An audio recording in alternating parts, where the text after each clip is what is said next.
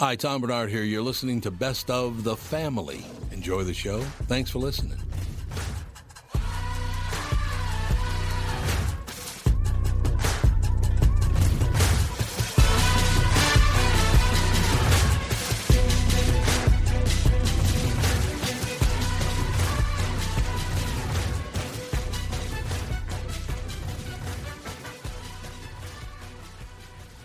Michael Bryant, Bradshaw and Bryant, what's the latest? We're just trying to represent people who've been injured through no fault of their own. We're trying to talk to them before they talk to an adjuster or before they take a settlement that isn't something they should get based upon their injuries. How many people are out there in different, not in the law business, that love to run around scaring people before you even get to them? Well, adjusters want to settle cases and they want to close files. So based upon that, they do what they have to. I think there's a lot of circumstances where they probably act as attorneys where they're not attorneys and they try to explain people's rights, or they give them a certain view that if they look at it. And what I always say is this: if the adjuster really truly thinks the offer they made makes sense, they'd have them come see us. And that's exactly my question is, you have to understand who has your best interest in mind, correct? Well, you want to know what your rights are. Whether or not you decide you're going to hire us or not, that's a choice. It's a free consultation, and you want to understand what all your rights are and what coverages you have. And plus the fact I hang out with you, so you got to be a good guy if I'm hanging out with you. Maybe.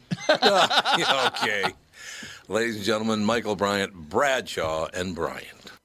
Back in the saddle again. We're back in the saddle again. Okay, Gene Autry, what's that all about? Well, after our normal break, Coon Rapids Nissan and Walser Nissan are back on the air with 10 months of terrible commercials. Ever think of hiring a copywriter? That's pretty good. Hey, we're selling cars, not carpets. Anyways, too expensive. Check out our new press release. This just in, Burnsville Nissan and Coon Rapids Nissan have started out 2022 as the number 1 and number 2 dealers in the state of Minnesota. Jason Leckler has been quoted as saying, "This is the year I bump off Dan Resch. He studied animal husbandry for crying out loud." Dan replied with, "Blow it, J-Lo." What do you think? Maybe you should hire a copywriter. Cool that they're leading the sales race, though. That's good. Yeah, it's actually more than good. Because they were so dominant last year, we've earned more than our fair share of new Nissans. We have 40 Altimas available for March and 120 Rogues. Check out the huge selection of Nissans at Burnsville Nissan and Coon Rapids Nissan. Hey folks, Brian Zepp here. Spring is gearing up, and if you're like me, you've already got the itch to hit the road. Make sure you and your motorcycle are ready with Dennis Kirk. Whatever you ride, Harley, Indian, Metric Cruiser, or sport bike, you'll find what you need at DennisKirk.com. They've got 160,000 parts and accessories in stock, clothing and helmets too. Order before 8 p.m. and they ship the same day. Plus, shipping is free for orders over $89. Get in gear and head to DennisKirk.com. Take it from Zepp. They ship today.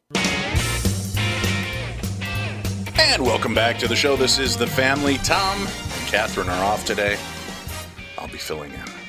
Supposed to be here last week, Andy. I have to apologize. Our family for Christmas unwrapped the worst stomach virus we've had in a decade. Oh, gosh. Stomach viruses are just... It was they're worst. pretty much the worst. And it started Christmas Eve, and it ended up onto Almost New Year's Day. Wait, so when you have people, it's like sickness in your house. It's like it starts with somebody, and then a day or two later, somebody else gets it. That's and how it went. It's like it goes on forever. Well, and patient zero, my son who came to visit us for Christmas. Oh, he's the one that brought it in. He brought it in, Perfect. and then we had to have the three of them stay with us. Yeah, because they can't go anywhere else. Right, so then it just slowly moved through his son and wife and me and Winnie and Jack and Charlie and Pacey and it was just the worst. Oh my God. I didn't get much sleep because, like, the first night I had baby watch. The second night I had baby watch. He got sick on me. Oh, God. And then the next night after that, my youngest son had it, and he was up all night. So I was so you're just like dealing with vomiting children. It was like the fountains of the Bellagio. It was all just going off. Gosh. Orchestrated views.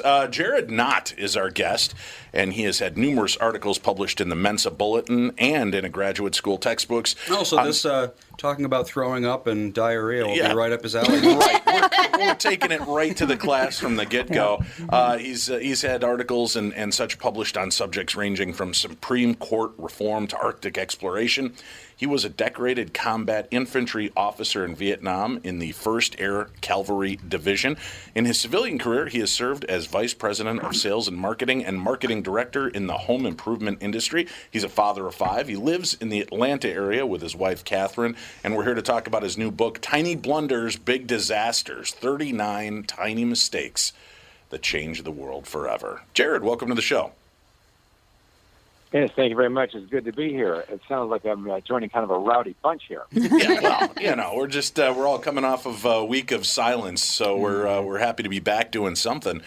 Tiny blunders, big disasters. It doesn't sound like these were such tiny little blunders after all. Certainly, I guess that the first kickoff was not much, but then the rest just snowballs quickly in a lot of these cases.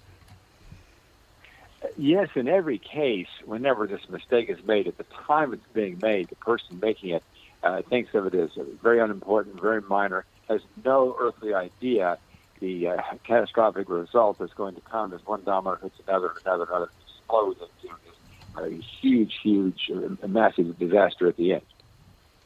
What was the inspiration for you to cull all these stories into one place and present them as a new book? Yes, there was that old adage coming down from Benjamin Franklin, been out there for centuries, that from one of the nail, the shoe was lost. For one of the shoe, the rider was lost. For one of the rider, the battle was lost. For one of the battle, the empire was lost. The empire was lost, all for one of a nail. And it's a nice old saying, so on and so forth, but how often does that really happen? A single tiny mistake causes an entire empire to collapse. You'll be amazed how often it happens over and over again. Well, and I like the fact that you refer to it in the the press release as the butterfly effect, and it really is. It's crazy how just the beating of the butterfly wings, which seems so inconsequential, can have much larger ramifications down the line. Let's hit up some of your favorite stories from the book. Over 39 different stories that you definitely get deep into and flesh out in the book. But what are a couple of your favorite standouts? Yes, one that was one of the very first ideas I started putting the whole thing together was the teaser goes like this. A single piece of tape rotated several inches the wrong direction, changed the outcome of the Vietnam War. The United States might very well have won, except for this single tiny mistake, which doesn't make any sense, does it? Not at all. About? And it has to do with the Watergate break-in. And when James McCord and the burglars were jimmying the lock from the parking garage into the Watergate complex, they were told to hold the striker on the door down in place with a single piece of tape in the vertical position so no one could see it walking down the hallway. Oh. But they made a mistake and they put it in a horizontal position. And this, by the way, is in the movie, the old movie, All the President's Men. So they put it in a horizontal position. So when Frank Wills, the night watchman, comes walking by, he sees the tape on the door. What was this tape on the door? And he calls the Washington, D.C. police. We got to break him, and they had to call him twice, by the way. And the rumor is, strong rumor, that they were going to send the uniformed officer who was on duty for that area, but he was intoxicated in a local bar and could not answer the call. So they had to send the bum patrol instead. That's 3 officers dressed up as hobos in a jalopy car. When they come to the Watergate complex, the lookout does not recognize them as police officers. They come in the building, they go and they arrest James McCord and the burglars. Watergate begins, one thing after another. Henry Kissinger gave an interview about that same time. He was saying the plan was to go in. They knew that the North Vietnamese were going to be testing the treaty. The plan was to go in there and bomb them, daylights out of them again, to get them in compliance. They were so weak politically they couldn't. South Vietnam collapses, the administration collapses, it all falls apart because of a single piece of tape turned several inches the wrong direction and a drunk cop. I love it. And then they get the 3 hobo-dressed cops, so it must truly look like the Keystone Cops appearing for this major arrest that would unfold and kind of unsettle and unease here in our country. Yeah, I think in the movie, they have James Wills, Frank Wells plays himself. I think the police officers are actually playing themselves, so they were the real officers, so they got to be celebrities for their 15 minutes. Oh, that's awesome. It's a lot like In Cold Blood, the Truman Capote movie. They filmed that in the actual town where the story took place. And they used a lot of the people that worked at the stores and the police force and everything, and they filmed the entire murders in the actual house where it took place as well. So it's interesting that they kind of went the same way with All the President's Men by involving the actual police that were part of the story. I did not know that about In Cold Blood. It's kind of spooky, but yeah, it is. Well, Capote's was kind of a strange guy. Yeah. So the concept that he wanted to film there. You have this butterfly effect that takes place from this, right? It is one small mistake, something that could have shaped our future. But I'm just curious, in hindsight, Jared, do you think that this was an important mistake? Was this something that needed to happen to kind of show us the seedy underside of politics and what was really going on in the world? Well, yes, there are, of course, a lot of seedy things happening out there underneath the surface that we don't hear about or just are rumored, and we don't never really find out about them completely. Of course, what's happening with Miss Maxwell and Epstein, Jeffrey Epstein, that was extremely seedy. And, of course, with the whole big story, that's not in my book, but there's coroners who say that Epstein absolutely was murdered. He was strangled to death. He did not strangle himself or hang himself 3 feet off the floor in his jail cell. That was, and why would he be murdered? Well, he hushed him up because he knew the implications to a lot of very prominent people. And that's just one example of things that are happening that we never hear about. Sometimes 50 or 60 years later, you hear about them, but at the time they just go undetected. And depending on who's in power, they sometimes go unprosecuted. Do a lot of these stories that you pulled together into the book, were they stories that are public and the information's out there, but they've always downplayed it? They're more like a page 20 news story so that they don't show the blunders of what took place or the small hiccups that altered the face of history? Or have these played out in the headlines? Well, it's funny. Every single story is well established in history. It's in the history books. It has all the documentation. It's just I put it together in a completely different context. I kind of turned history on sideways, and I looked at it from a different angle, from it being the tiny mistake that had all these consequences. But, would you like one or two more examples? Definitely. Go ahead. Yes, this one is fairly recent. It's in modern times. Some of them go back to ancient times. But the teaser is that a single document, poorly designed by one single clerk in one single county, changed the outcome of a presidential election and led directly to a major war. The war would not have taken place except for this single tiny mistake. And, it has to do with the election down in Florida, the 2000 presidential election. It was not the hanging chads, which got a lot of publicity, to your point. It's one that got a little bit of publicity, but most people don't know about it. And what happened was down in Palm Beach County, this very, very nice, intelligent lady was designing a ballot with large print so that the older people down there could read it easily. And she designed it as a ballot. Sometimes called a butterfly ballot, a different context for the word. But it had 2 pages, a left page and a right page, with a series of punch holes down the center. Al Gore's name was the number 2 name on the left page, but he was the number 3 punch hole. The number 2 punch hole belonged to Pat Buchanan on the right page. Well, in surrounding counties during the election, Pat Buchanan got maybe 100, 150 votes per county. In this one county, he gets over 3,000 votes. And some of the ballots were double punch. People would punch Pat Buchanan's name, but they realized they made a mistake. They'd punch Al Gore's name, and then they would be invalidated. There were 5,000 invalidated ballots, and in the 3,000 that went to Pat Buchanan. Pat Buchanan himself said it was obviously the voters were confused. Well, Al Gore loses the state by like 456 votes. He would definitely have won the state by 3, 4, 5, maybe 6,000 votes. He would have won Florida. He would have become president of the United States. He was adamantly opposed to the war in Iraq. The war would never have taken place.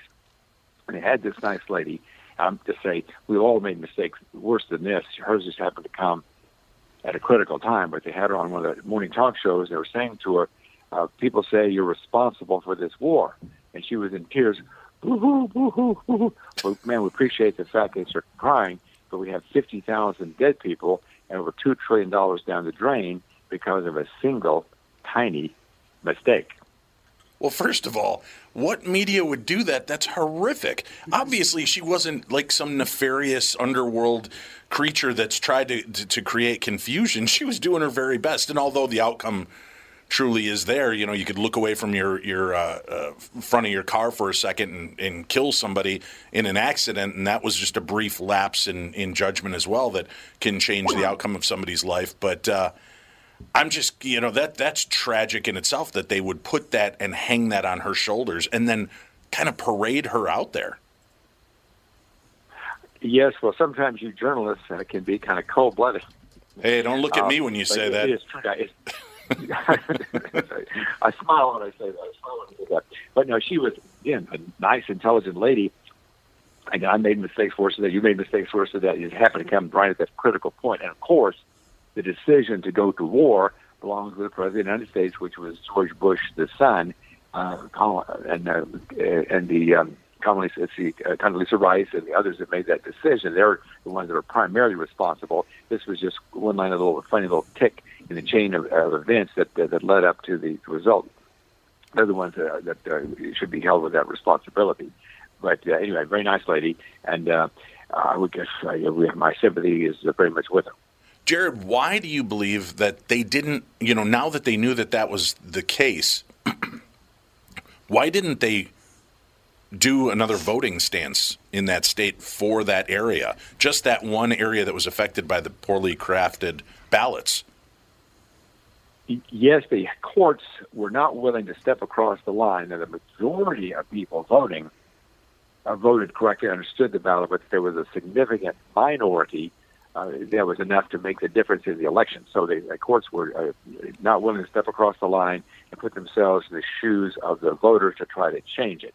So even though the probability is very heavily there, it's just something they were unwilling to do. I don't know whether it was a partisanship thing or what it was, but they would not go there. Was there any change that came after that would affect it going forward if a mistake like that happened, or has that kind of black cloud just remained in history and no changes to it? Yeah, well, that ballot has never been used again. We learned that lesson. That was a sad, ugly thing. That's using ballots that are, of course, are much easier to read and less likely to be confusing. Because each county could design its own ballot. That one slipped through and was, of course, a disaster. And that's just a tiny mistake. By the way, I'll kind of associate over the concept of the butterfly ballot. Comes from a mathematician. His name was Professor Lorenz, and he was one of the leading mathematicians back in the 1950s and 60s.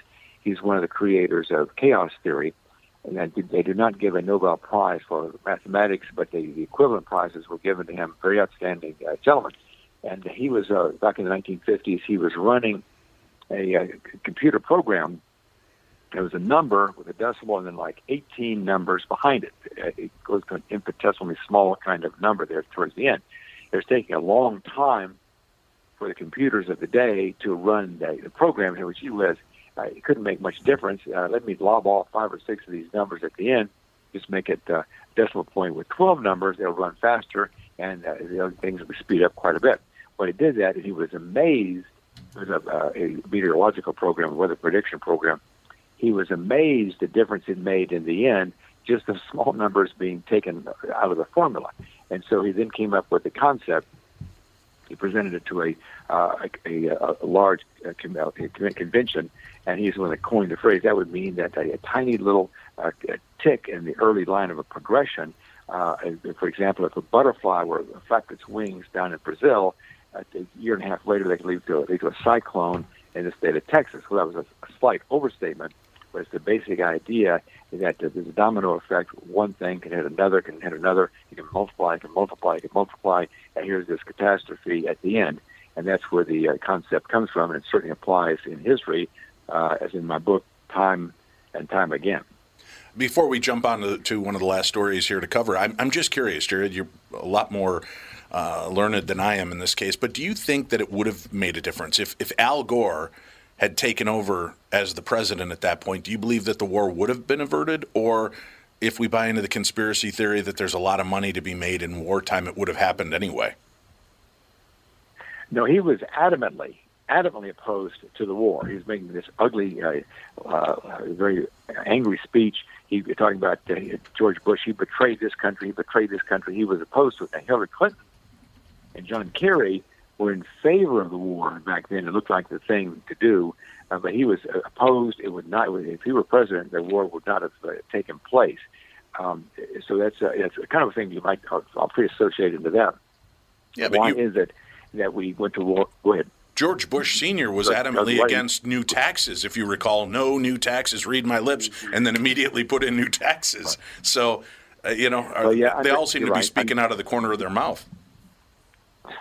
Well, you're right. He could have changed his mind, but he was, the speech he gave was ugly, just yelling and screaming. He betrayed this country, He was adamantly opposed, even though John Kerry and Hillary Clinton, fellow Democrats, were in favor of it. So he might have changed his mind, but I think he was opposed and would have stayed opposed. Of course, you never know for sure.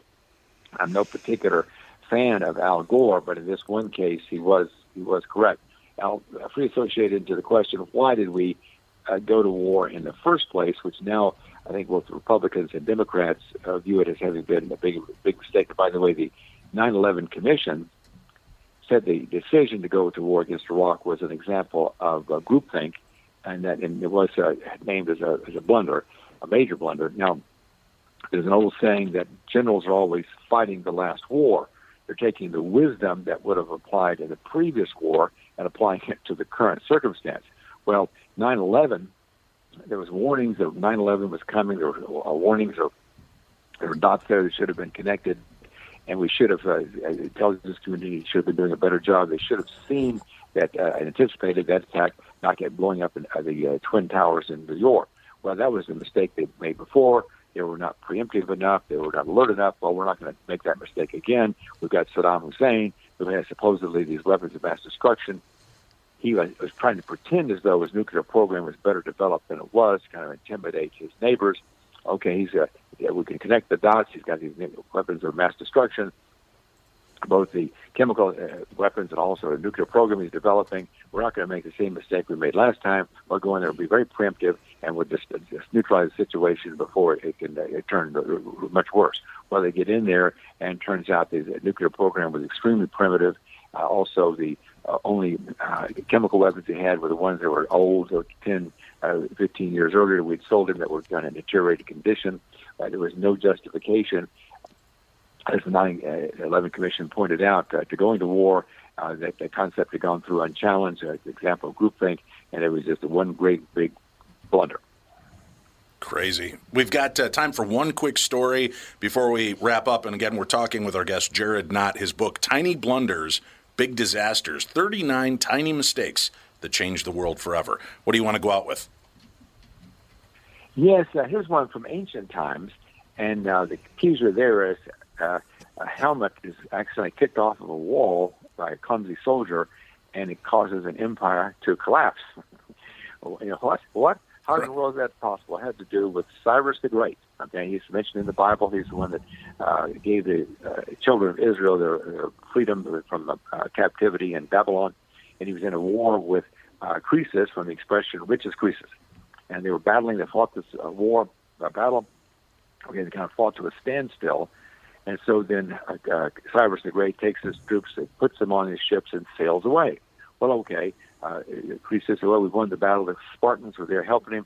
Okay, I guess we won the battle. So then the Spartans leave. Okay, and then, however, they did not call him Cyrus the Great for nothing. But about a week or 10 days later, he turns around and he comes back. Now the Spartans are gone and the battle is engaged once again. But winter is coming. It's not clear who's going to win. And then here came this tiny mistake. A soldier up on top of the wall accidentally kicks his helmet off the top of the wall. It was coming down the side of the wall all the way down to the bottom. The soldier gets off the top of the wall, climbs down a pathway down the side of the wall all the way to the bottom, gets his helmet, walks all the way back up. And one of Cyrus's men sees him. Hey, look. There's a pathway up the side of the wall. It's supposed to be considered an impregnable fortress of Sardis. Well, anyway, the next night they had a raiding party. They climbed up that same pathway, goes over the top of the wall, goes over there and forces the gates open. Cyrus's army's waiting on the other side of the gates to come flooding into the city, conquer Sardis, conquer Lydia, all because one soldier was a little bit clumsy with his feet. Unbelievable. The world is a fragile, fragile place. It doesn't take much to send people off. It seems a lot of it has to do with war in these instances. Mm-hmm. Yes, it does. War is a pivotal thing that determines the fate of nations. Unfortunately, politics and war makes a big difference. It sure does. Crazy stuff. Jared Knott, thank you so much for stopping by. The book, again, Tiny Blunders, Big Disasters, 39 Tiny Mistakes That Changed the World Forever. Jared, we appreciate you dropping by today. Yes, also, people can go to tinyblundersbigdisasters.com. tinyblundersbigdisasters.com. I have my website there. There's 2.5 free chapters there. We're running a special this week. You have to download for $1.99. Wow, great deal. I like 2.5 chapters. You are an ultimate tease, Jared. All right, we'll talk to you again soon. Thank you for stopping by. Stay tuned. We've got more with the family right after this. The 2022 Bloomington Boat Show is here and going on now. Get out of the cold and into a 25,000 square foot heated showroom at Dan Southside Marine. A huge inventory of boats means the best deals of the year. Over 60 boats on display from Premier, Avalon, Berkshire, Alumacraft, and more. Explore what's new for 2022 at the Bloomington Boat Show at Dan Southside Marine. 6 blocks west of 35W on 98th Street in Bloomington. Visit bloomingtonboatshow.com. Tom Bernard talking with Brad Huckle and Michael Bilski of North American Banking Company. We've talked a few times over the years about how North American Banking Company has helped local businesses when they're ready for expansion. We love talking about the success of our customers. One example is Suburban Manufacturing in Monticello. They create innovative products that produce clean, dry air that is needed during the manufacturing process. We recently helped them expand their business. Moving into a new building gave them the space they needed to add new equipment and production lines. We were able to step in quickly and provide the financing they needed when they needed it. When we help businesses like Suburban Manufacturing with their expansion, it's beneficial for our customers, but their growth also creates new jobs in our community. So they make stuff that produces clean, dry air for manufacturing after working with Bilski. Do they breathe easier with their business felt? We certainly hope so, Tommy, and that's no hot air. Nice one. Why not bank with my banker? North American Banking Company, a better banking experience, member FDIC, and equal housing lender. You all have helped build MyPillow into the incredible company it is today and have trusted in Mike Lindell to give you a great night's sleep. Mike's latest incredible deal is on the Giza Dream Sheets, which you've heard me rave about before, that's for sure. These sheets are made from the world's best cotton, Giza. They are ultra soft and breathable, yet extremely durable. Right now, the Giza Dream Sheets at its lowest price ever. These sheets are 60% off, coming in as low as $39.99 with promo code TOM.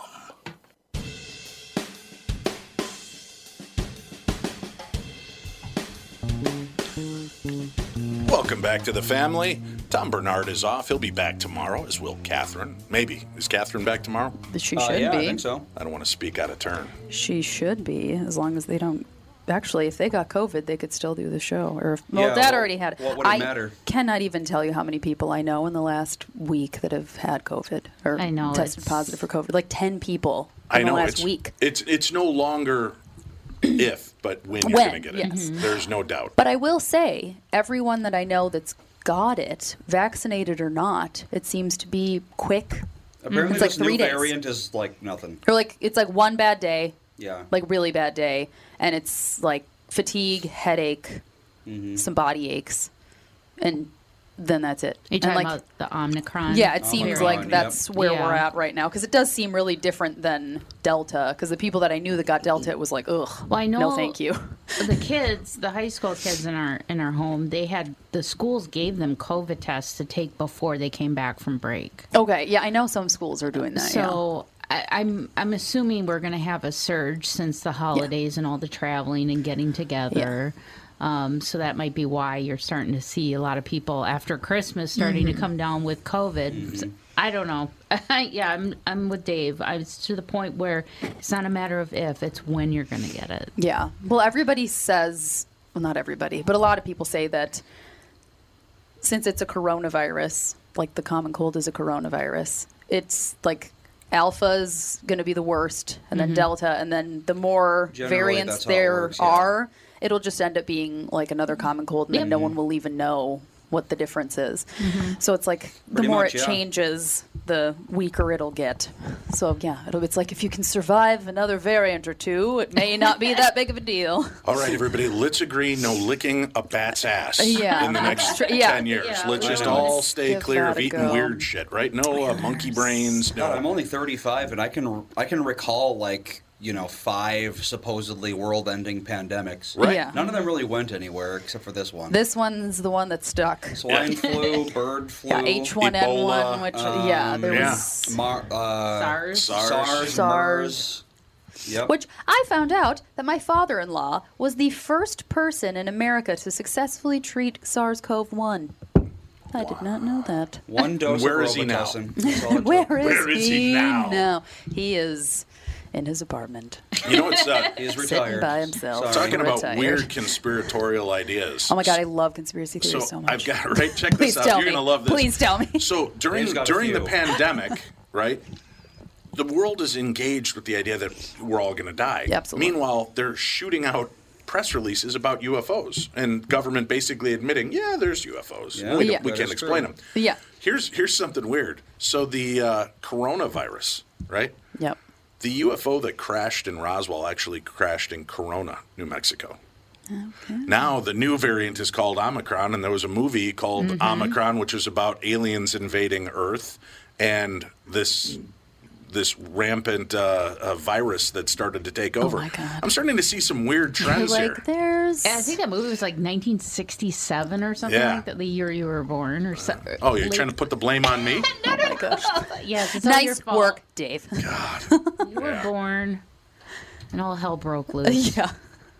Yeah, that's about right. pretty I much can't even what deny it at happened. The this point. Antichrist has arrived. Yep. That's Here true. he is. Who knew it was going to be a bald, fat, white guy from Minnesota? I mean, A Louisiana man busted early for allegedly trying to enter a neighbor's apartment at 2 a.m. Explained to police.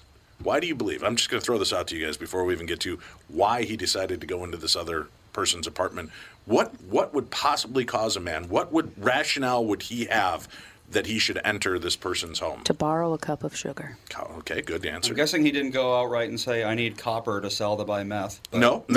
That's He probably needed the a real clean reason. pair of underwear. Clean pair. Those are all good choices. No, it turns out that a giant snake told him to open the victim's door Uh-oh. and just go inside. That makes more sense. Yeah. That makes more Okay. sense. Yeah. Yeah, that On a tracks. related note, Jesse Terry, 52, also reportedly told arresting officers that he had smoked crack earlier that hour. there it is. Okay. So there's that. Shocking. I see a That's shocking. correlation. Yeah. Could be crack and giants. Hey, why don't we go on in that apartment?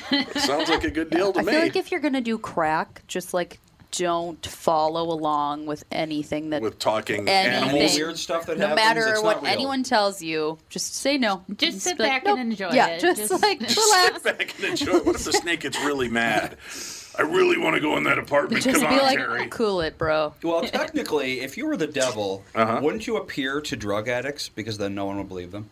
Yeah. Yeah. He's the does. Lord of lies, so he thinks about these things. Well, there's this whole kind of a conspiracy theory about how people on drugs are like they're perceiving other dimensions yeah, they and remove stuff. the veil and all that I stuff. did. And like, I did hey, an man. ayahuasca journey a year and a half ago. Okay. And a good friend of mine at the time had convinced me to try this, and it was not the nasty poop and puking ayahuasca. Yeah, like, right? get it- This was more Cleanse cultured. your So it was a piece soul. of chocolate you just let melt on your tongue, and all of a sudden you're tripping the light. Fantastic. All of a sudden? Yeah, it's Oh, like jeez. I'm like there. Thanks. It's like I put the chocolate in. We're chatting for a few minutes. All of a sudden the world just kind of goes. Okay. And then See, I'm in a nope. different universe. But it was I'd be so, in a I will say hospital. this, truly amazing. Had one of the greatest experiences of my life, although I did kneel before a towel Virgin Mary.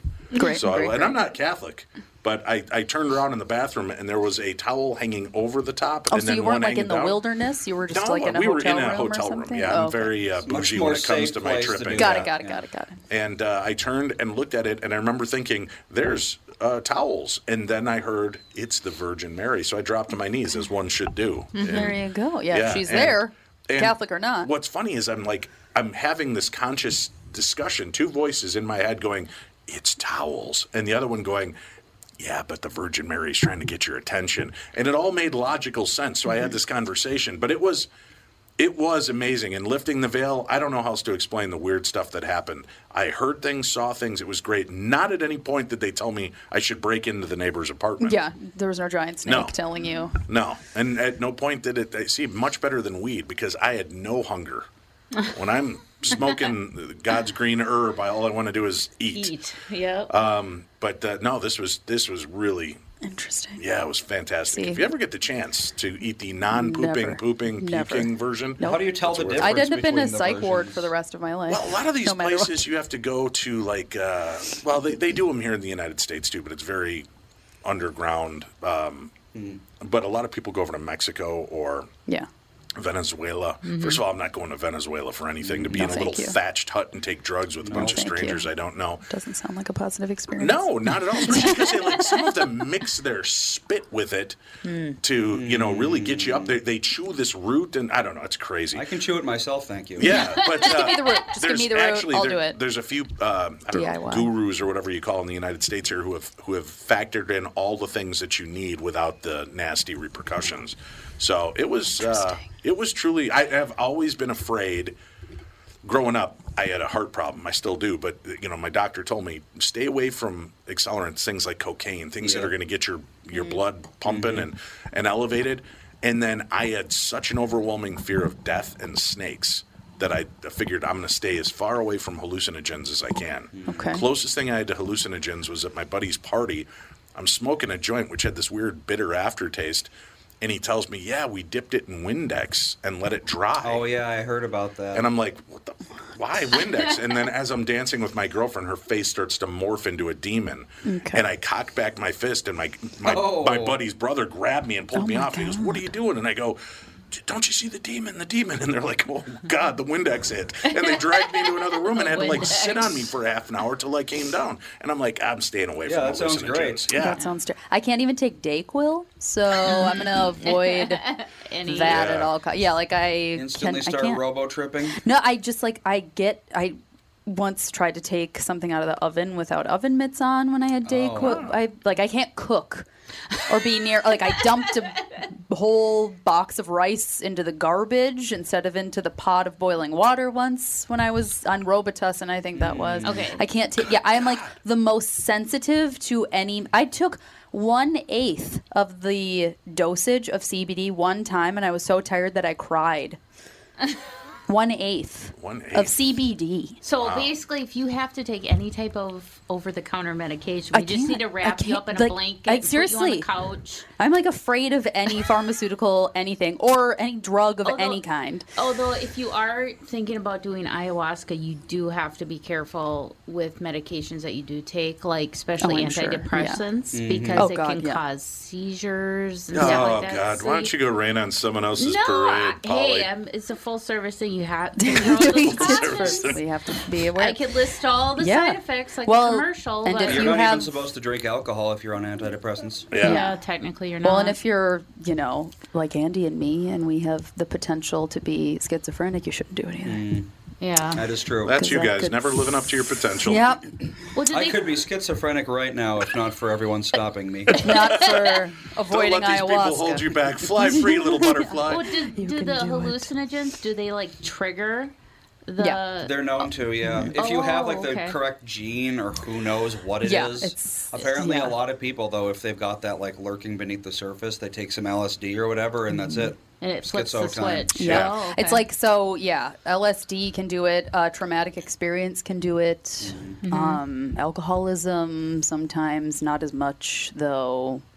But any sort of hallucinogenic. I actually read a really interesting book in college. The history class that I took in college was the history of mental illness. And not a pretty history. It was not a pretty history. But it was a really interesting class because it's as somebody who has a grandfather that had schizophrenia. I never met him, but I've always been very interested in mental illness and all of that. And Officer Dave says you should be in a psych ward anyway. I agree. Especially if I'm going to take Dayquil. Sounds like a nice, safe place to be. Attic room. Yeah, as long as it's one of those really nice ones with a spa. See, I just spent the entire night unable to sleep having forensic files in the background. I'm just hearing that at some point Andy's going to try to wipe you out by spiking your water with NyQuil or Dayquil. He might. Yeah. I'll give you a quarter of a dose. The Bernard riches will all be mine. You're up on top of the roof of the building. Yeah. I can fly, Andy. Yes, you can. That's right. All because of the Dayquil. What is she on? Dayquil. Dayquil. Well, that's what Mom said like a couple weeks ago. It's like the first day she has a cold, she takes Dayquil and she like feels all nice. It's like, that's called robo-tripping. That's what that is.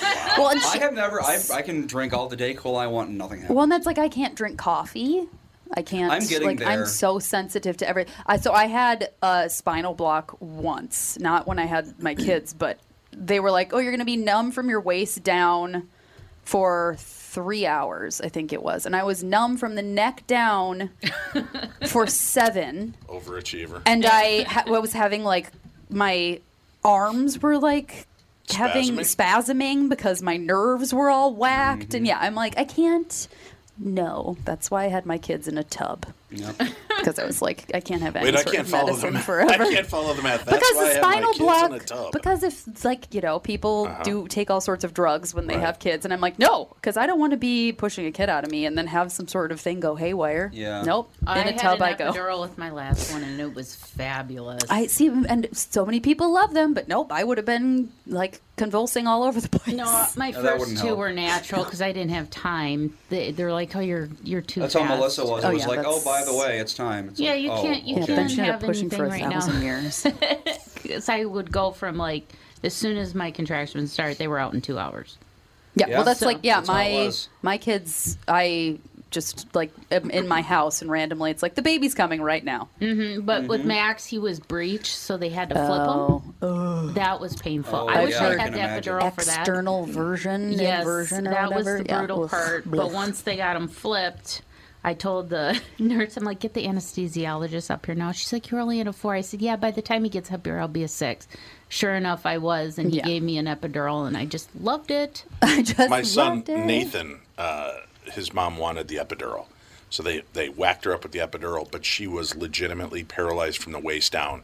So she could not push. So the nurse and I had to lift her legs up and push her legs against her chest. No. And I'm like, push. She goes, I am pushing. I know. And nothing was happening. The doctor walks in and he goes, where are we? And the nurse just kind of looks at her and shakes her head. And I'm like, oh, is that a bad sign? And he looks down there, and this was the funniest thing. He goes, oh, for fuck's sake. And he grabs like this suction cup, rams it in her, and goes, and out comes a baby. God. And then he goes, it's a boy, and he walks out of the room. So then my kid, that's an experience. I've got this video. It's so great. His whole trunk is pure white. His arms are pink. And his head is purple from having been extracted. Oh my and God. It's coned. Yep. Now, out in the lobby are her brother and sister-in-law and their 3 perfect children that were all born cesarean, so they all came out pink and perfect. Yeah. And I come out, and I'm looking at the baby, and I'm going, he's so beautiful. And my ex-wife is staring at him out of the corner of her eye like, what have I given birth to? And I take him out in the hall, and the family's out there, and they're like, oh, look at him. That was her comments. And I'm like blubbering. I'm like, he's so beautiful. And they're like, what is this guy used to having? Is happening? So he did. He had the long alien cone purple head. Ethan had a wicked cone head. Yeah, it's weird though. Like when I had the epidural, it's just, she kept telling me, push into your bottom. I'm like, I don't know where my bottom is. Yeah, you're like, it's all numb. I can't feel don't know it. what you're I'm talking laughing. About. Yeah, I don't. Yeah. And I was just like, this is the most weird experience ever. But yeah, you cannot feel anything. They did a good job on it. And I know some women who have had it, like they'll feel like half of it on their body and not the other half. Oh, see, no, thank you. So I know epidurals freak me out. Anything that close to my spinal cord, no thank you. Well, yeah. Well, you just push the baby out by yourself next time, Andy. No, I will.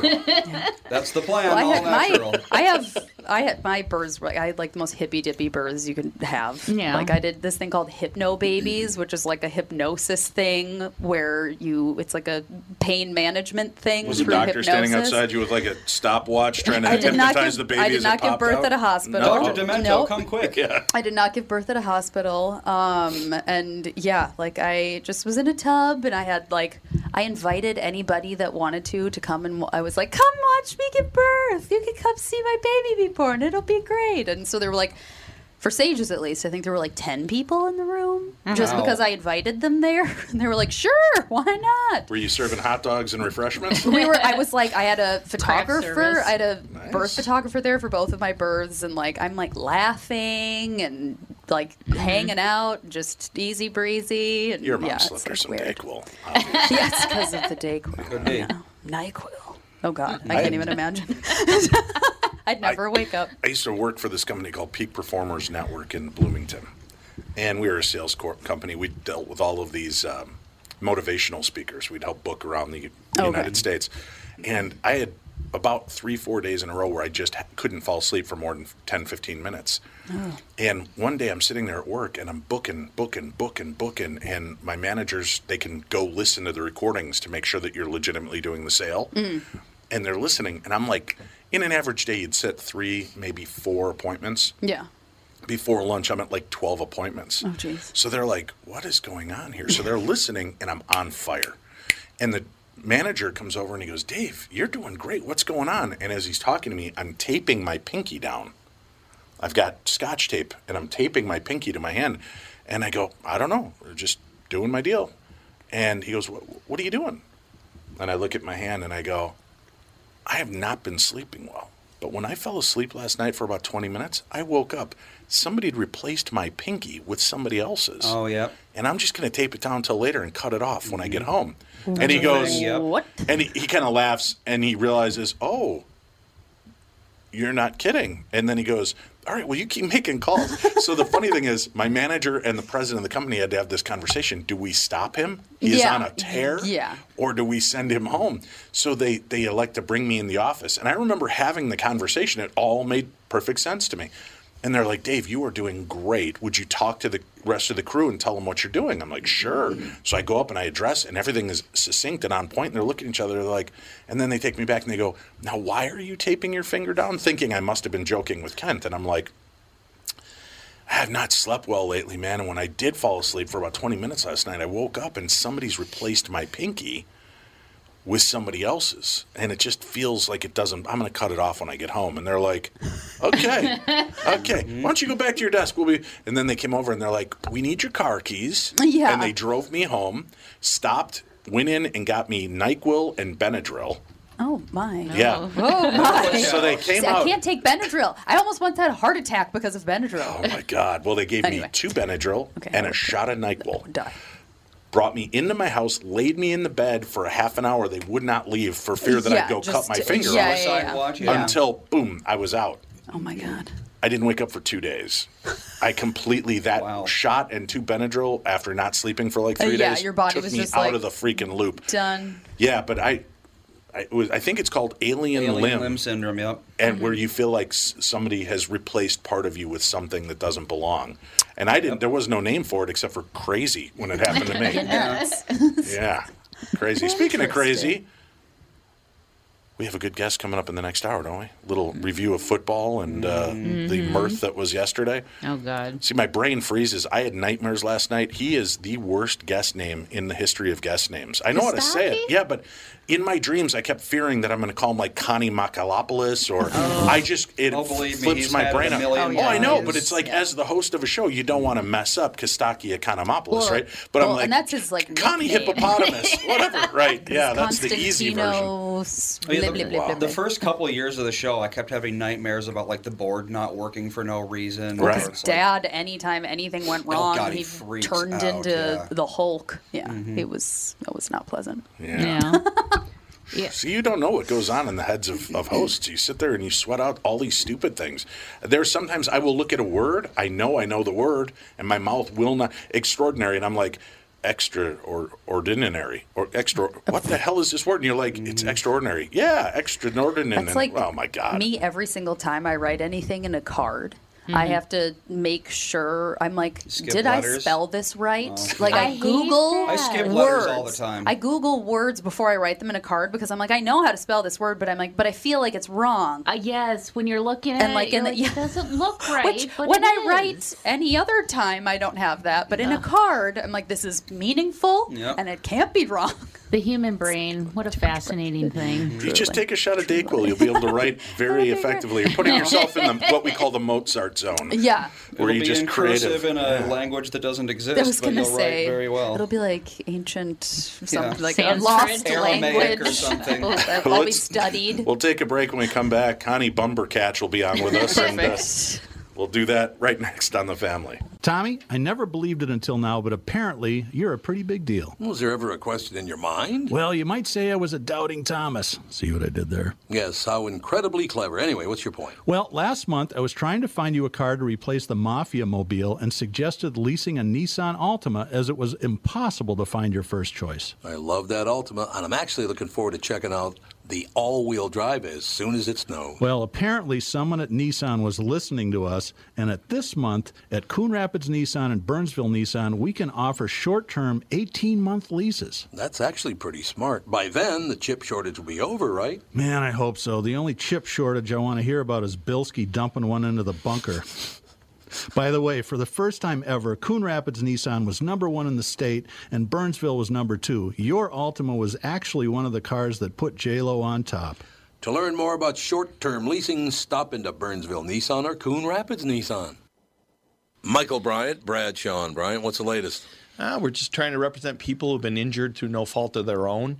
We're trying to talk to them before they talk to an adjuster or before they take a settlement that isn't something they should get based upon their injuries. How many people are out there not in the law business, that love to run around scaring people before you even get to them? Well, adjusters want to settle cases and they want to close files. So based upon that, they do what they have to. I think there's a lot of circumstances where they probably act as attorneys where they're not attorneys, and they try to explain people's rights, or they give them a certain view that if they look at it. And what I always say is this: if the adjuster really truly thinks the offer they made makes sense, they'd have them come see us. And that's exactly my question is, you have to understand who has your best interest in mind, correct? Well, you want to know what your rights are. Whether or not you decide you're going to hire us or not, that's a choice. It's a free consultation, and you want to understand what all your rights are and what coverages you have.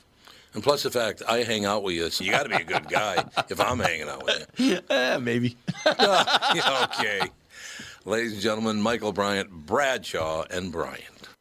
Hey folks, Brian Zepp here. Spring is gearing up, and if you're like me, you've already got the itch to hit the road. Make sure you and your motorcycle are ready with Dennis Kirk. Whatever you ride, Harley, Indian, Metric Cruiser, or Sport Bike, you'll find what you need at DennisKirk.com. They've got 160,000 parts and accessories in stock, clothing and helmets too. Order before 8 p.m. and they ship the same day. Plus, shipping is free for orders over $89. Get in gear and head to DennisKirk.com. Take it from Zepp. They ship today. We're back. This is The Family. Tom Bernard out. Do we know, Andy, is he coming in tomorrow? Is he taking over, or is he taking the full week off from the podcast? Full week off from the podcast, I believe. So you're stuck with me for an extra day, Andy. I apologize for that. But we've got a great show lined up for you today. A little bit later on in the program, John Tebow is going to join us as we talk about totally ridiculous laws still on the books. But right now joining us, one of my absolute favorite comedians, and I'm so happy that I'm able to have him on the show with us. I've been a guest on his show, his podcast twice, talking about the supernatural, the paranormal, and now we're here to talk about his career and future plans. Ladies and gentlemen, Bill Engvall. Bill, welcome to the show.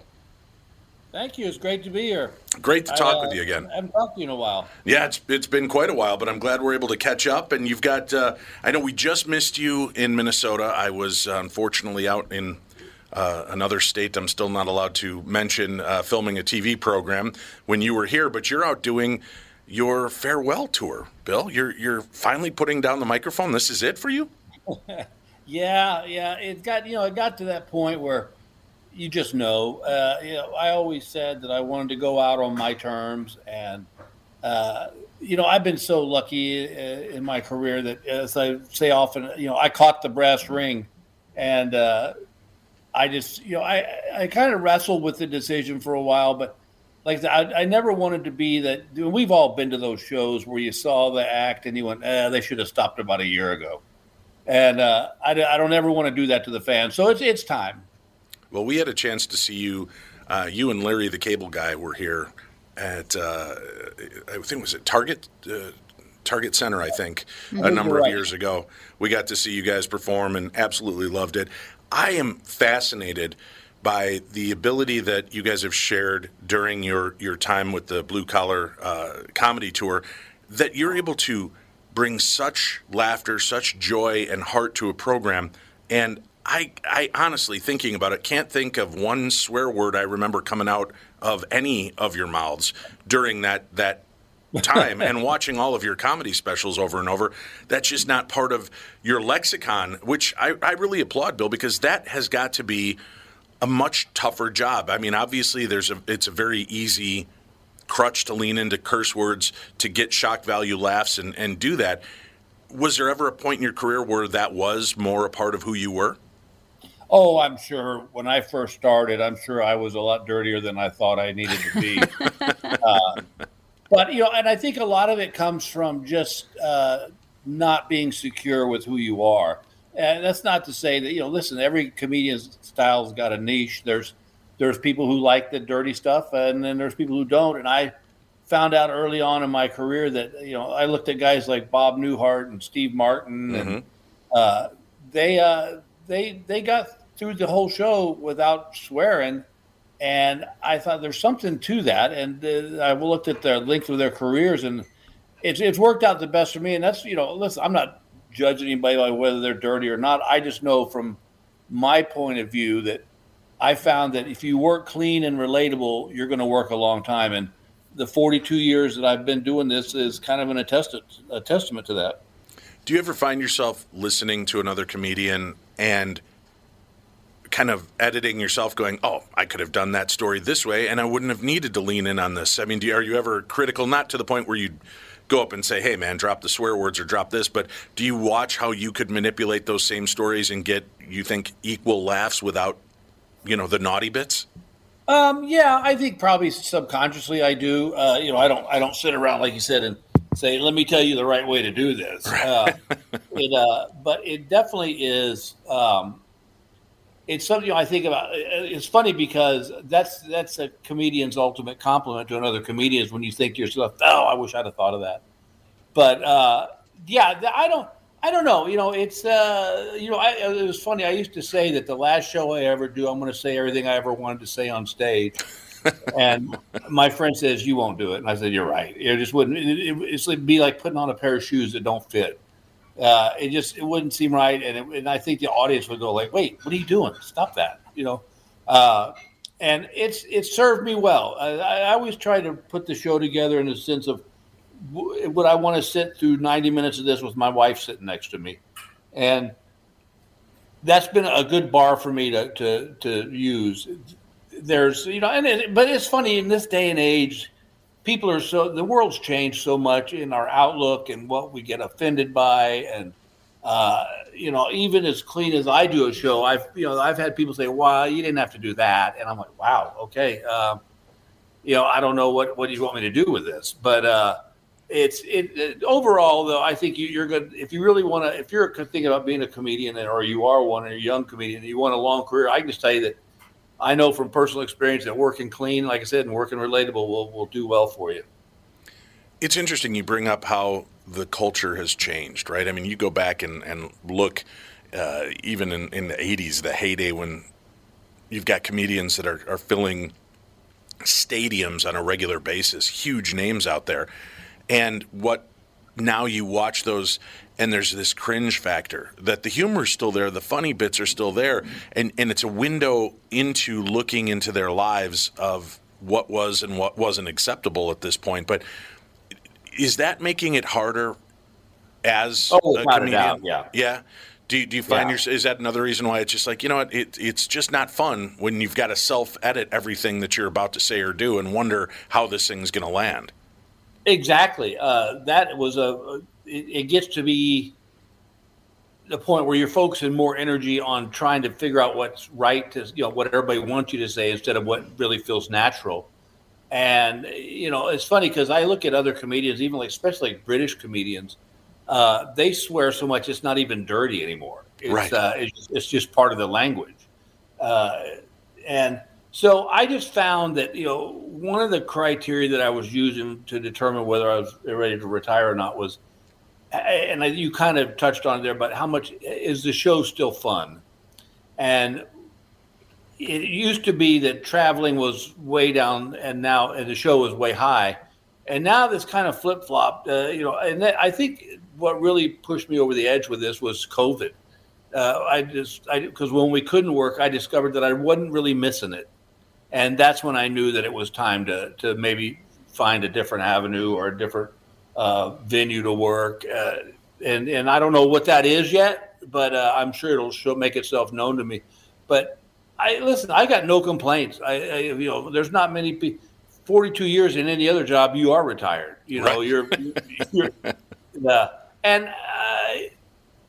there's the thing that I'm most proud of of my career is that when that last show happens, nobody will come to me and say, "Oh, you almost made it," because I've got to do everything I ever wanted to do. I really love the podcast world, but as you guys know, that's a full-time job. You can't just dabble in podcasts, because if you do, that's what it looks like. My wife and I just tuned in. Our daughter told us, of all people, about this podcast out there right now called "My Dad Wrote a Porn," which is just filthy, but it's a genius way to do a podcast. And I don't know if you guys are familiar with it, but the story behind it is that this guy's dad literally wrote a pornographic novel, and what he did was he got hold of it. The son did, and he and two of his friends, one female, one male, and they read it out. He reads it out loud, and they just tear it apart because it's the grammar's bad. He obviously the dad has no idea of the female anatomy of things he says, and so it becomes very funny.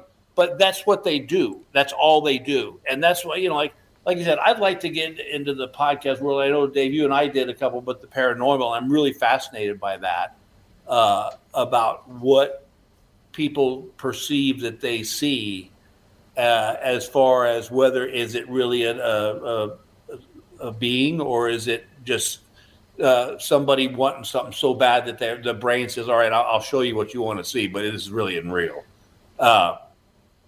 So I don't know what it's going to be, but I would really like to maybe find a real strong vehicle in which to do a podcast, and because I think that's kind of the new medium right now. It's almost kind of taken the place of reading, Right.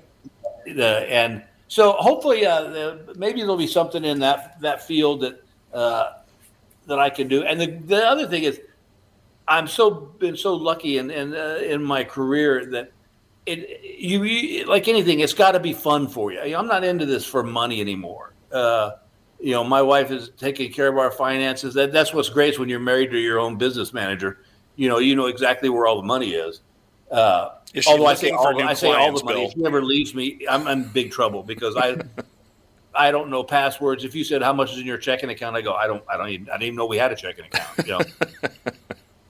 You just have the lumps of money underneath the mattress, right? I don't know where she's got it hidden, but she gives me my share. And but yeah, it's and then the other thing is that this is a huge part of the retirement thing.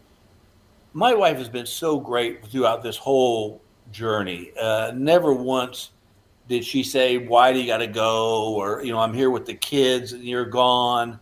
I'm sure she thought it, but she never said it, and that made the journey so much easier. And so I want to spend more time with her and with the grandbaby, and just kind of seeing what normal life is like for a while. I like that you say for a while. There's always that backdoor clause, right?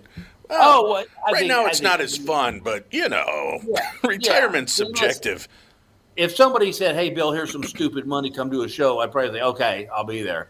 But it's the thing that's interesting about this job is everybody sees you on stage for 75 to 90 minutes, and they think, "Oh man, what a great job! You get to travel around the country. You're doing shows in front of people in theaters, and that's." And it's great. I go, yeah, but you don't see the 22 and a half hours where you're in a Holiday Inn or Comfort Suites or, and you're just by yourself. Cause like you generally the way that like this, I've got shows coming up that the weekend, I literally fly in to do a show, do the show, get on the plane, fly to the next gig, sleep all day and do the show. And that takes it out of you.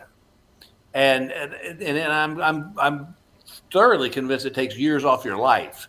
But it's what I did. It was part of being a comedian, and that's why. And just like podcasts, you can't just dabble in doing stand-up. You've got to really commit to it. And we will mention for listeners, if you go to BillEngvall.com and click on the tour tab, it'll tell you where Bill's going to be. December 2nd, the Villages, Florida. He's going to be at the Sharon L. Morse Center for the Performing Arts. You have a 5 and an 8 p.m. show there. December 3rd, he's going to be in Lakeland, Florida at the Yuki Theater.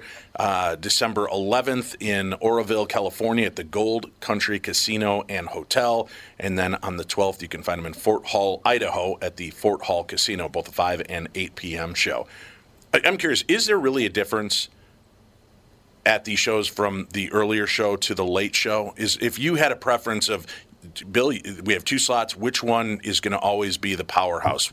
Where would you lean into?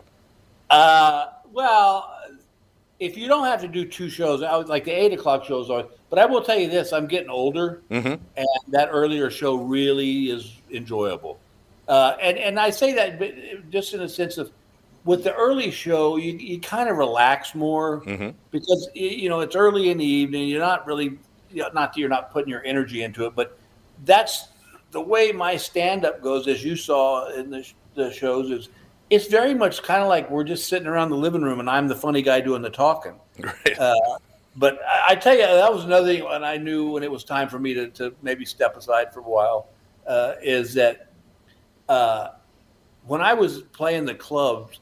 I remember when we played Las Vegas, the Improv in Las Vegas, and we did 17 shows in 6 days and never blinked an eye at it. Now, at 65 years old, they say we're doing 2 shows. I'm like, oh, what? 2 shows? So that's when I knew I thought, yeah, it's time for you to step away. Yeah, and it's hard. I found when I started doing Darkness Radio and we were doing Darkness Radio events, when we started it 15 years ago, I could stay up till 2 or 3 in the morning with all the guests after the ghost hunt and talk and make sure everybody got to their room safely, and then I'd be up at 8:30, 9 o'clock the next morning to get everything ready for the next day of events. And, after the event was over, I'd come home, I'd need a day, maybe 2 to recover. Now I do an event like that and I'm out for a week. It's just like, holy gosh, it just pulls that energy from you, and you don't realize how much effort there is in trying to make things look effortless. So that's why I've always appreciated comedians and actors like yourself. You make it seem, like you said, that it's not comedy, I don't feel, in the same kind of rim shot way that most people think of comedians, as you are a very impressive storyteller. And the way you're able to weave through an evening, you feel like you're sitting there with one of your best friends having a beer, listening to the goofy stuff that's gone on in his life. And I've got to guess, that has got to be a skill into itself to just make it seem effortless. Well, I thank you. I enjoy that style. And that's why sometimes the later show is not necessarily the best show to see, because on the later show, people have had the chance to kind of get into their favorite libation, and they feel like that you want them to be part of the show, and I don't. I do in the sense of just being an audience member and sit there. Right. I don't need your input. I've done this for 42 years. I got it. But it's it just depends. A lot of times. A lot of times, and the other thing is when you play a lot of casinos like I do, right, you're just like they don't sell the front 2 rows because they leave it for their high rollers who never show up. Sure. It's so weird to me. You have this whole concept of if you give somebody a free ticket, they don't respect it as much as if they paid for it. Right. And so I always tell them, they sell the first 2 rows. I don't care about high rollers, but the casinos don't really listen to me. Although I did, it was funny. I used to do a joke, and I stopped doing it because I thought probably the casinos didn't really appreciate it. But I always said, I've never been a big gambler. I've never understood gambling. Mm-hmm. I work too hard for my money. But I used to say on stage, I go, gambling's weird because if I came up to you on the street and said, hey, give me $100, and there's a chance I'll give you $10,000 right back, and you'd think I was high, right? But that's what you do in a casino, right? Basically the machine is saying to you, give me $100 and there's a chance I'm going to give you $10,000. And we're like, yeah, buddy, I'm all in. But if you did it just there on the street, they think you were crazy. That's what I tell my dad and son when we go to Vegas for Super Bowl every year. I said, if it's easier, you could just tuck the dollars in my front pocket and pull my arm, and I won't give you anything either. At least the money's going to somebody that wants it. That aspect has got to be crazy. And I've seen comedians at the, in comedy clubs, obviously, and then seeing them at the casino, it's kind of a different vibe to it. And then going into a stadium-like environment, what would you choose as your favorite type of performance location? Without a doubt, the performing arts centers. Because it's more of a show. The arenas, when we were doing Blue Collar and we were selling out arenas, that was wonderful. I mean, I'm not going to lie to you. But I remember when we would do the arenas, before they would let people in, I would walk onto the center of the stage and I'd look around and I go, this is great, but comedy's intimate. Someone's going to be watching that on a screen. Right. And with comedy, you really need to be able to see and be a part of the vision.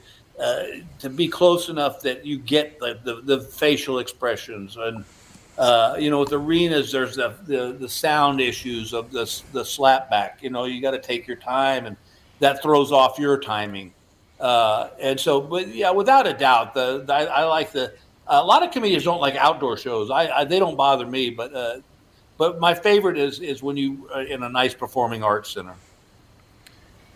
Doing the shows as you've done, and you've had an opportunity to work with some of the kings of comedy, what really has stood out to you? And I mean, obviously, your friendship with Foxworthy and Larry and everything is pretty high up there, but what comedians have stood out to you as the most impressive, just kind of creative forces when you've been around them?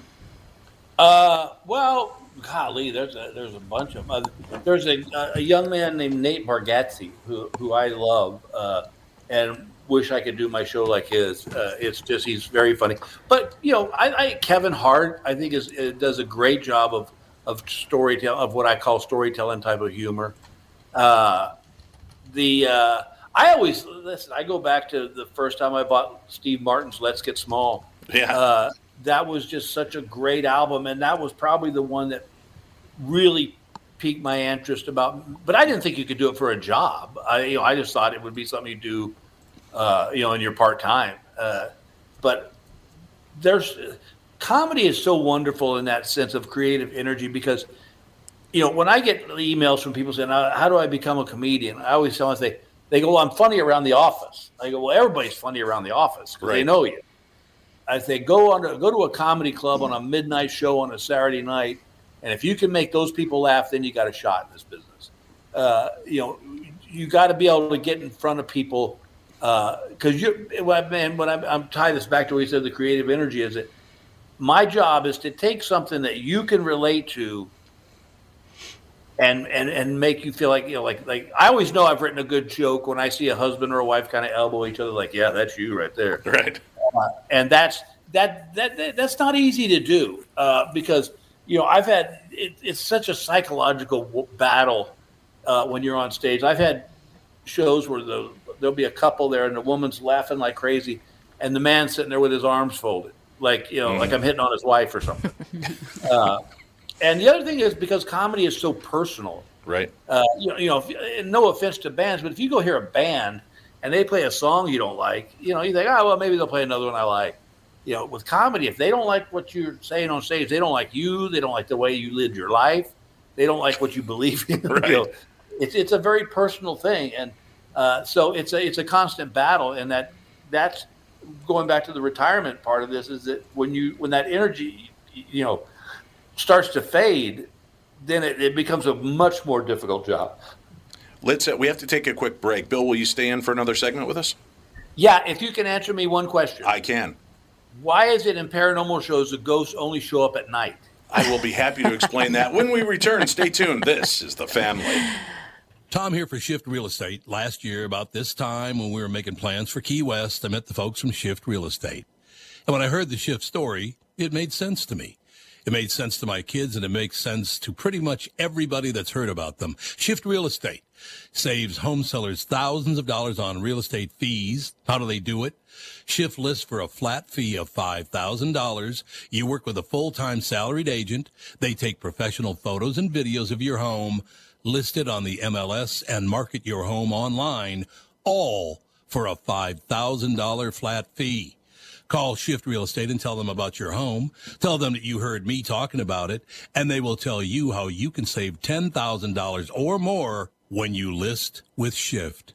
It's the common sense way to sell your home. Visit shift2sell.com. That's shift, 2, sell.com. Because life is expensive enough. And we are back with Stretch's picks. You know, Tom, there's a lot of analysis that goes into these picks. Yeah? And I highly recommend betting, of course. I always recommend betting. Yeah, absolutely. So who's winning this thing? The Kitties, the Pack, the Bears, or the Purple? None of the above. Those are all the teams in the division. I know that. Well, who's your pick? I'm going with Sabre Plumbing, Heating, and Air Conditioning. What? It's not a football team. I know, but it's a hell of an HVAC company. They do the most thorough system tune-up in the industry. Sabre is one of the largest Bryant dealers in the state, which means you save. Yep, I'm going with Sabre and Bryant, doing whatever it takes to keep you comfortable. It's also the smartest time to call and schedule your furnace tune-up with Sabre. Get the most thorough tune-up in the industry from the people who keep my home comfortable. Oh, one more thing, Tom. What's that? Visit saberheating.com. Tom here for Continuum Weight and Wellbeing. Continuum is here, it's new, and they're doing it differently. There are no meal replacements or foods you're required to purchase. There are no pills or surgeries. They specialize in customizing meal plans for you using all whole, nutritious foods. They don't just focus on weight loss. They are upfront with their pricing, and most importantly, Continuum is designed for long-term success. Schedule a free consultation and find out more today. Go to their website, continuumweightwellbeing.com, or call or text them at 952-491-6527. That's Continuum, Continuum, continuumweightwellbeing.com. I've learned so much from them, and I know you will too. Continuum Weight and Wellbeing, life beyond weight loss mode. Welcome back to the family. Tom Bernard out until next week. Filling in, I'm Dave Schrader. Our guest today, Bill Engvall, and you can check out his website at billengvall.com. We'll have a link up for that, and you can download Bill's new comedy special. You can find tour dates, and it looks like you're going to be stretching the tour out into about July 2022 is what I'm seeing on your schedule here. Is that right, Bill? Yeah. What I didn't want to just, as Barney Fife would say, nip it in the bud. Right. But I said, well, I'll do 20 dates in 22, and then that'll be it. So you're just slowly working your way. You see that out there. That still seems like a long time. But, man, 6 months flies by when you're out there working this stuff, doesn't it? Yeah, it really does. Like I've got shows this weekend and next weekend, and it's like, ugh. And the shows will be great, but right. But it's just it's funny because when I first announced it, and the first show I did after I announced I was going to retire, the show was just off the charts, amazing. And as I'm standing there after I said goodnight, and they're cheering and hollering and whooping, and I remember thinking, "Am I doing the right thing here?" And I thought, "Yes, you are. You gotta, you know, just because the shows are really good doesn't mean this change." Because I find myself looking at the counter going, I'll tell you a great example. When I started doing theaters and arenas and stuff, I'd be packed 2 days before I had to go because I was so excited. Now it's like 30 minutes before I got to get in the car and drive to the airport. I'm throwing stuff in a bag, and it's just like yeah, it's time. This isn't going to be one of those share things where you keep doing a retirement tour for 10 years. You know what? That's a great question. The Eagles did it. The Rolling Stones have done. Yes, Tom Bernard. Yeah, listen. I never say never, but as far as I know, right now, this will be it. Now, listen, we may get a year into this, and my wife will look at me and say, "You got to get back out on the road," because highly likely. But there's things I want to do. Like I said, I want to maybe jump back into the podcasting.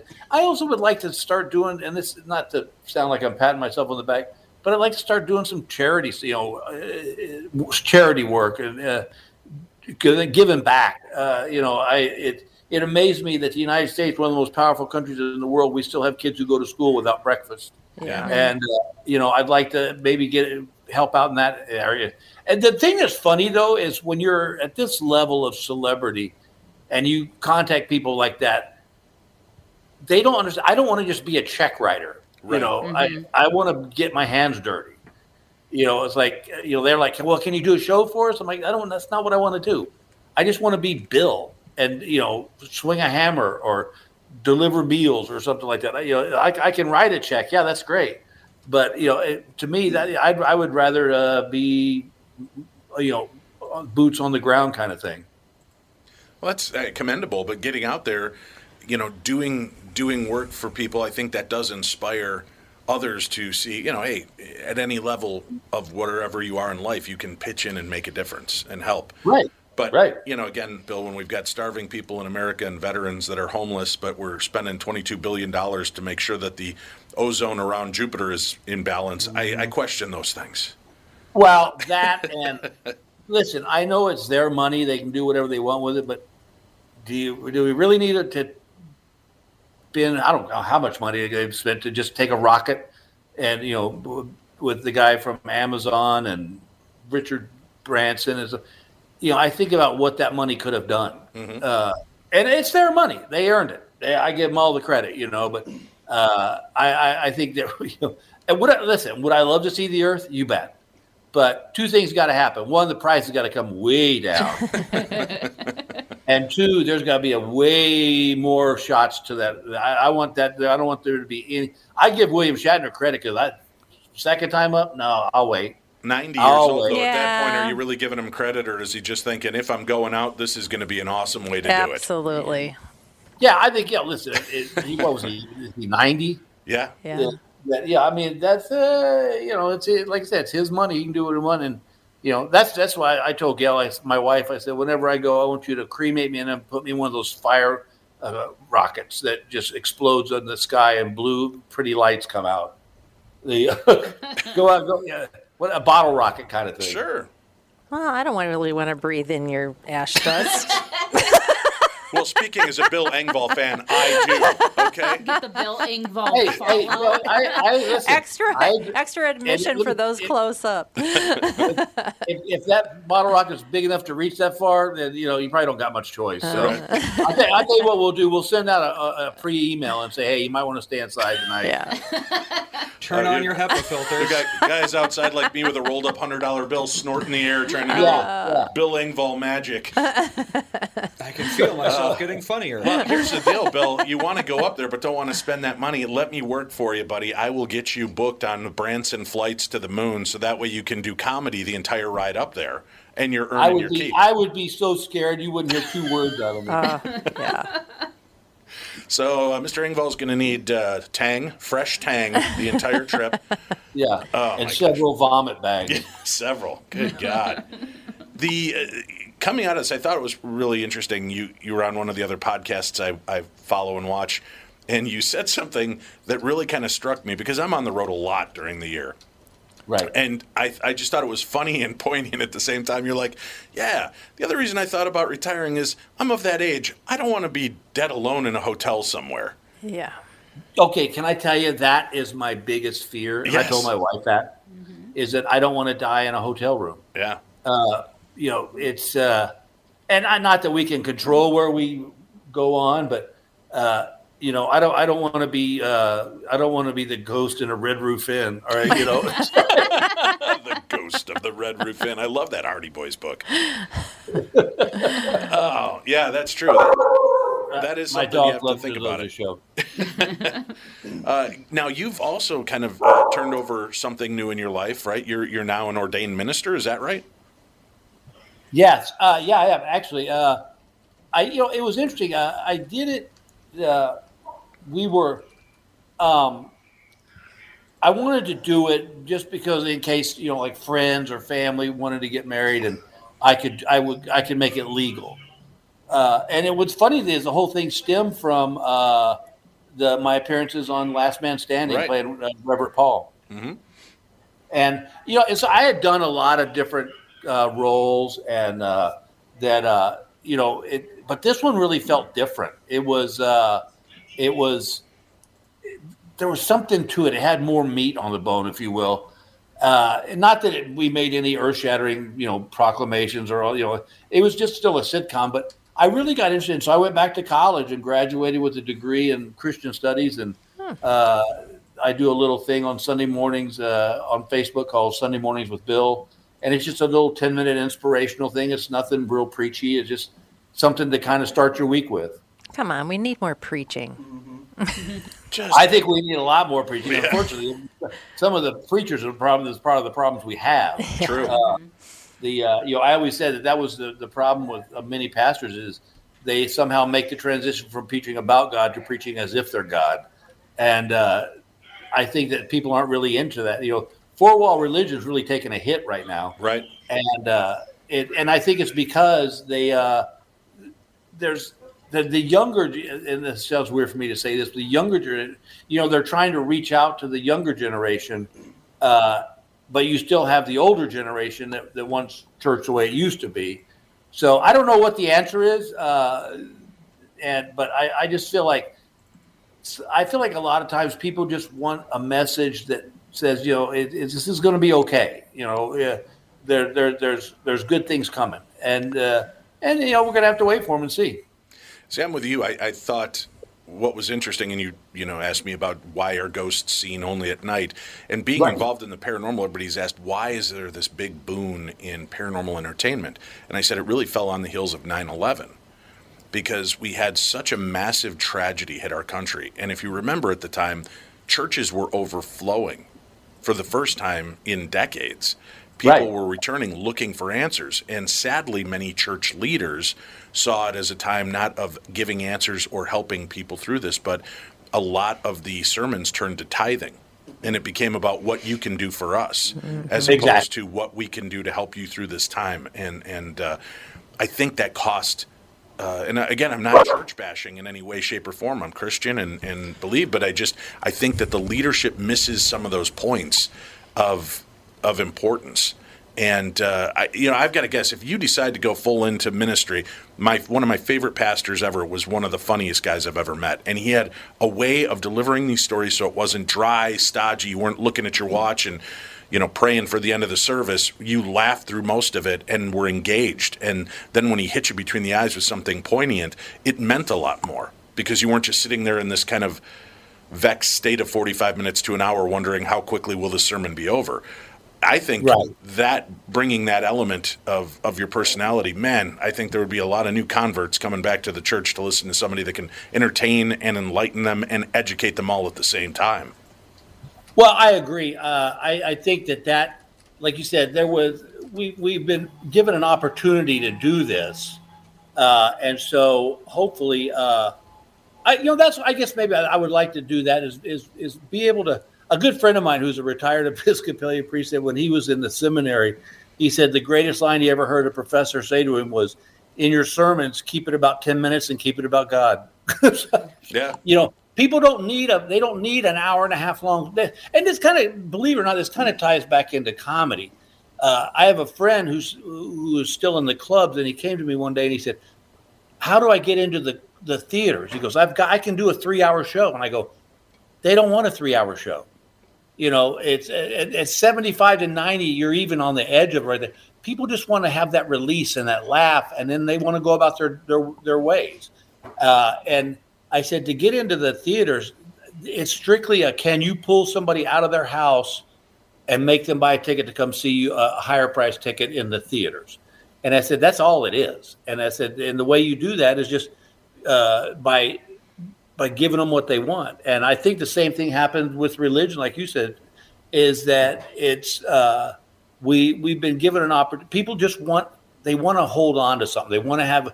It's funny. I was talking to I had I don't know if this was medically induced or whatever, but I've got a torn meniscus right now in my and so I've got some pain relievers. And last night I went to bed and it's just extremely painful. So I took one of the pain pills, and all of a sudden I had this dream. I thought I was awake, but it was just like this whole thing about we've confused people in religion so much they don't even know what's up anymore. Right. There's people who they believe in a God or whatever they believe. They want to believe in something, but you can't have an agenda with it if you're in the ministry business. You know, I feel like it's wrong. Just like in the entertainment, I don't like it when entertainers use the stage to proclaim their political views. Or I paid to hear you sing this one song, just sing it, you know. And so I think that's what happened in religion a lot, is that pastors and preachers started using the pulpit as a way to further their agenda. It's really weird, isn't it, how people lean into celebrities for input, almost like, I don't know how to feel. I wonder what Bill Engvall believes. You know, and that, oh God, yeah, isn't that a strange deal? You've got to be like, listen, I have trouble matching my socks in the morning. I'm not the guy you want to take advice from, right? Yeah, exactly. You know, and that really, you know, it's funny. I had an example of that on social media when it came out that I graduated and I was an ordained minister. So this guy, I got an email from on my Facebook that said that it was his one of his relatives had shot his brother when they were young and killed him, and now she wants him to forgive her. And he goes, "What should I do?" I'm like, "Oh man, you are asking the wrong guy." You know, but you're right. I don't understand the public's proclivity to wonder what Taylor Swift thinks about the political situation.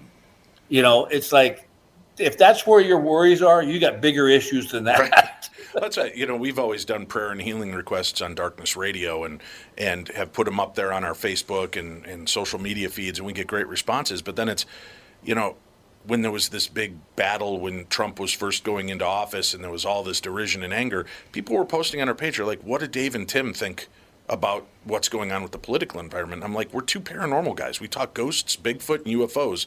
What does it matter what we think? Let's just keep the show an escape for you, so that for 90 minutes an episode, you don't have to hear about COVID or hear about President Trump or President Biden, or let's just have this moment. But they were like, it's weird that they seek like approval from people they, you know, that they like. And again, to me, it was just the weirdest thing. We're paranormal guys. Why do you care which side we fall down on? And by the way, even if you had the best advice they've ever had in their life, someone's going to get on social media to tell you why you're wrong. Oh yeah, you know, it's like, and that's one of my, you know, that's another little element that I've been talking about, comedy and retirement and all that. I just the social media aspect of it, I'm just so tired of it. You know, it's like I always laugh. I always show my wife when I see one. I could write the most poignant, wonderful post, but if I misspell one word, right, the grammar police are all over me. Yeah. Yeah. And my thought is, that's what you took away from this? That instead of THEIR, I put THERE. Right. You know, it's like, and I think that in a way, the social media platform is like the Old West. There's really no laws. And I don't like it because, like, somebody can get on Instagram or Twitter or whatever and say Bill Engvall's special sucks, but they won't walk up to me on the street and say that. There's no consequences anymore. That's like the scary thing, though, Bill, because what I'm finding is I had that same feeling, right? In the beginning with social media, you could be a bully from behind your computer screen. Oh, yeah. But now people have conditioned themselves that they're taking it beyond that. They don't have problems. There's no decorum. There's no line in the sand in person now. They will say what's on their mind because they're so used to doing it with a text or a social media blast that you're right. No repercussions. There's nothing to worry about anymore. I'm allowed to have my feelings. I'll tell you a funny story. So I was approached by this insurance company to do their commercials. And they're basically kind of like a clearinghouse for insurance health policies. And we did these commercials, and I couldn't believe it. There must have been 5 or 10 people that said, well, I guess Engvall's career is over. He's hawking insurance ads. And it's like, I want to go to these people and say, let's give you a hypothetical. Let's say you're a plumber and you're doing your job, but you do a really good job at it. Well, all of a sudden, this big company, this big, whatever, nationwide plumbing supply house says, we want you to do our commercials and we're going to pay you stupid money. Mm-hmm. You're telling me you're going to go, nah, I'm good just doing my little toilet fixing right here in this town of 5,000 people. It's funny how people don't, I don't know if they don't want to see you succeed, but it's like, when did you become the mentor of my career? When did you become the sculptor of how I should work my career? And they do it they do it with anybody. They do it with, look at what happened with Brett Favre and the whole COVID thing. It's like, really? That's who? I could care less. If you want to get vaccinated, get vaccinated. If you don't. If you get it, then you don't know why you got it. It's like people you're right. That people, they want to. I don't know if they want to insert themselves in your lives, or what they're thinking is going to happen. I tell you, one of my favorite stories was on my Twitter account one time. This is a few years back. I got a guy posted on my Twitter page that says, "Hey man, we're big fans. We love your shows. We were wondering, we've had some rough times. If you could loan us $39,870. And I looked at it and I started, because that's a pretty specific amount of money, right? And I started laughing. I said, not that he had asked for the money, but I was laughing at the conversation that had to have happened before he tweeted that. like he and his spouse are sitting around the breakfast table. He goes, I don't know how we're going to pay these bills. We got $39,000, $870 worth of bills here. I don't know how we're going to pay this. And someone went, well, why don't we ask Bill Engvall? Like, I don't know what people think anymore. Well, it's a weird world we're in when there is GoFundMes for everything now. Nobody pays for anything on their own. I got a new dog and I need to get it fixed. Here's my GoFundMe. Can everybody chip in? Well, maybe you shouldn't have bought a dog if you don't have money to take care of it, and you think of these things, and, I applaud people that save dogs and rescue dogs and do these things. But again, when it comes down to, individuals making purchases that they can't stay up with, it's a weird conversation to have. Well, and that's where the humor, that's why, that's the kind of stuff that I pick up on and try to turn into some sort of joke, because the people will do things. I always say humanity never ceases to amaze me. Just when you think you've gotten as low as you can go, they go, no, we can go a little lower. Hang on. And I just sit back, and it used to just drive me crazy. Now I just laugh. But there's so much out there that, like, I love the fact that I'll tell you a story about during COVID. So it was right at the peak of it when people were hoarding everything, which drives me crazy, which is not a good sign on if this thing ever gets way out of control, we are so screwed. Yeah. Because people are hoarding toilet paper where there never was any symptom of COVID that said explosive diarrhea. All right, so that was that. I don't understand the whole hoarding of toilet paper. So I was in the market, and we were getting something for dinner that night. I was going to cook some steaks or something, and I'm standing there at the meat market counter with this lady next to me, and we started talking about how people are hoarding stuff. And I said, I hate the fact that people feel like they can't take just what they need. They got to take more than what they need. And half this stuff's going to go bad anyway because they're not going to be able to eat it all. And the lady says, yeah, I know. It drives me crazy too. And they called her number and she went up and ordered 20 pounds of hamburger. Right. But what is her story? We always laughed about it because, we would go to Sam's Club to load up. And my wife and I would be there, and we would have two overflowing carts, and you could see the righteous indignation look in people's eyes as they're looking at you going, you dirty hoarders, you dirty, dirty hoarders. And the one day we were there, and this woman makes some comment to us, and I go, well, for what it's worth, there's 11 of us under my roof during COVID. So I've got a lot of mouths to feed and a lot of butts to wipe. So this is just this week's groceries. Yeah, this is a normal run for us. Yeah, well, and I also love the fact that, remember everybody was having to wear rubber gloves? Yep. And then they throw them on the ground. It's like, well, okay, there's a trash can 2 feet away. Well, I don't want to get COVID from that. Well, yeah, thanks for throwing the rubber gloves on the ground. That's awesome. Well, check out his website, BillEngvall.com. He will be touring until July 2022. There's information up there. You can also download his new comedy special, Just Sell 'Em for Parts. You can follow him on Facebook and get his Sunday morning 10-minute sermons and have a great time. Bill, it's always great catching up with you. And when you dip your toe back into the world of podcasting, let me know. I'd love to connect with you again. Oh, Dave, you know I will. And by the way, you have not yet answered the question. Here's the deal. Why are ghosts only seen at night? Why do you never see a ghost at lunchtime? You do. People see them all the time, but what we do is at night you pull away and strip away a lot of the distractions. Like if we're all out walking around in the commons here and a ghost is walking, how are you going to know it's a ghost? There's 35 other people walking in that area. At nighttime, when it's dark, it's quiet, the dogs aren't barking, nobody's mowing the lawn or chainsawing a tree, you hear, you experience, you see more things. For TV, they simply put it in the dark because it gives you that claustrophobic, creepy feel. Right. But certainly if they told me the ghost of Elvis walked into the Dunkin' Donuts on the corner at noon every day, I would be there at noon to watch for the ghost. That's just part of it. But people see him day and night. That's the cool part. I love when people like in the Merchant's House Museum in New York, people have gone in to do the tour and they go up and they talk to the docent on the second floor who tells them the history. And the people will come down and go, God, that guy was so good. And they're like, what guy? The docent upstairs. He told us all about the family. He's dressed in period costume. They're like, there's no docent upstairs. I'm the only employee here today.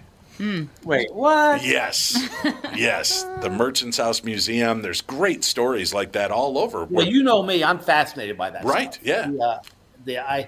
One of these days, and I know you and I have talked about it. We're gonna hook up, and I'm gonna go because we got to do a whole show because I'm the guy.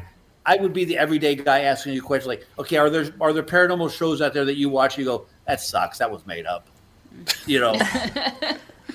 Unfortunately, I'm friends with every one of those shows, so I can't tell you any of that. I know. You won't ever give me the honest But, off the air, I can give you some insights into what I think is maybe a little bit more dramatic than it needs to be. But, for the most part, I've been on most of those shows, and from everything I've seen, what you see is what you get. So it's, but we're also putting ourselves in the most haunted locations on the planet. So it's hard to walk away. Well, I got to get me one of those little things that is really loud, and all of a sudden it says, "Oh, he said the word the." Everybody see that? That's my 18-month-old grandson. I'll send him right over. He's the little thing that makes a lot of noise. Buddy, it's good to hear your voice. Please tell Tom. I hope Tom gets feeling better. I wasn't aware that he had contracted COVID. Please give him my best and tell him I say get well soon. And his advice to you: don't hug and kiss everybody at one of your shows because that's kind of gone by the wayside. Yeah. Mm-hmm. Yeah, avoid that. Bill, take care of yourself. That's going to do it. We'll talk to you on Monday with the family.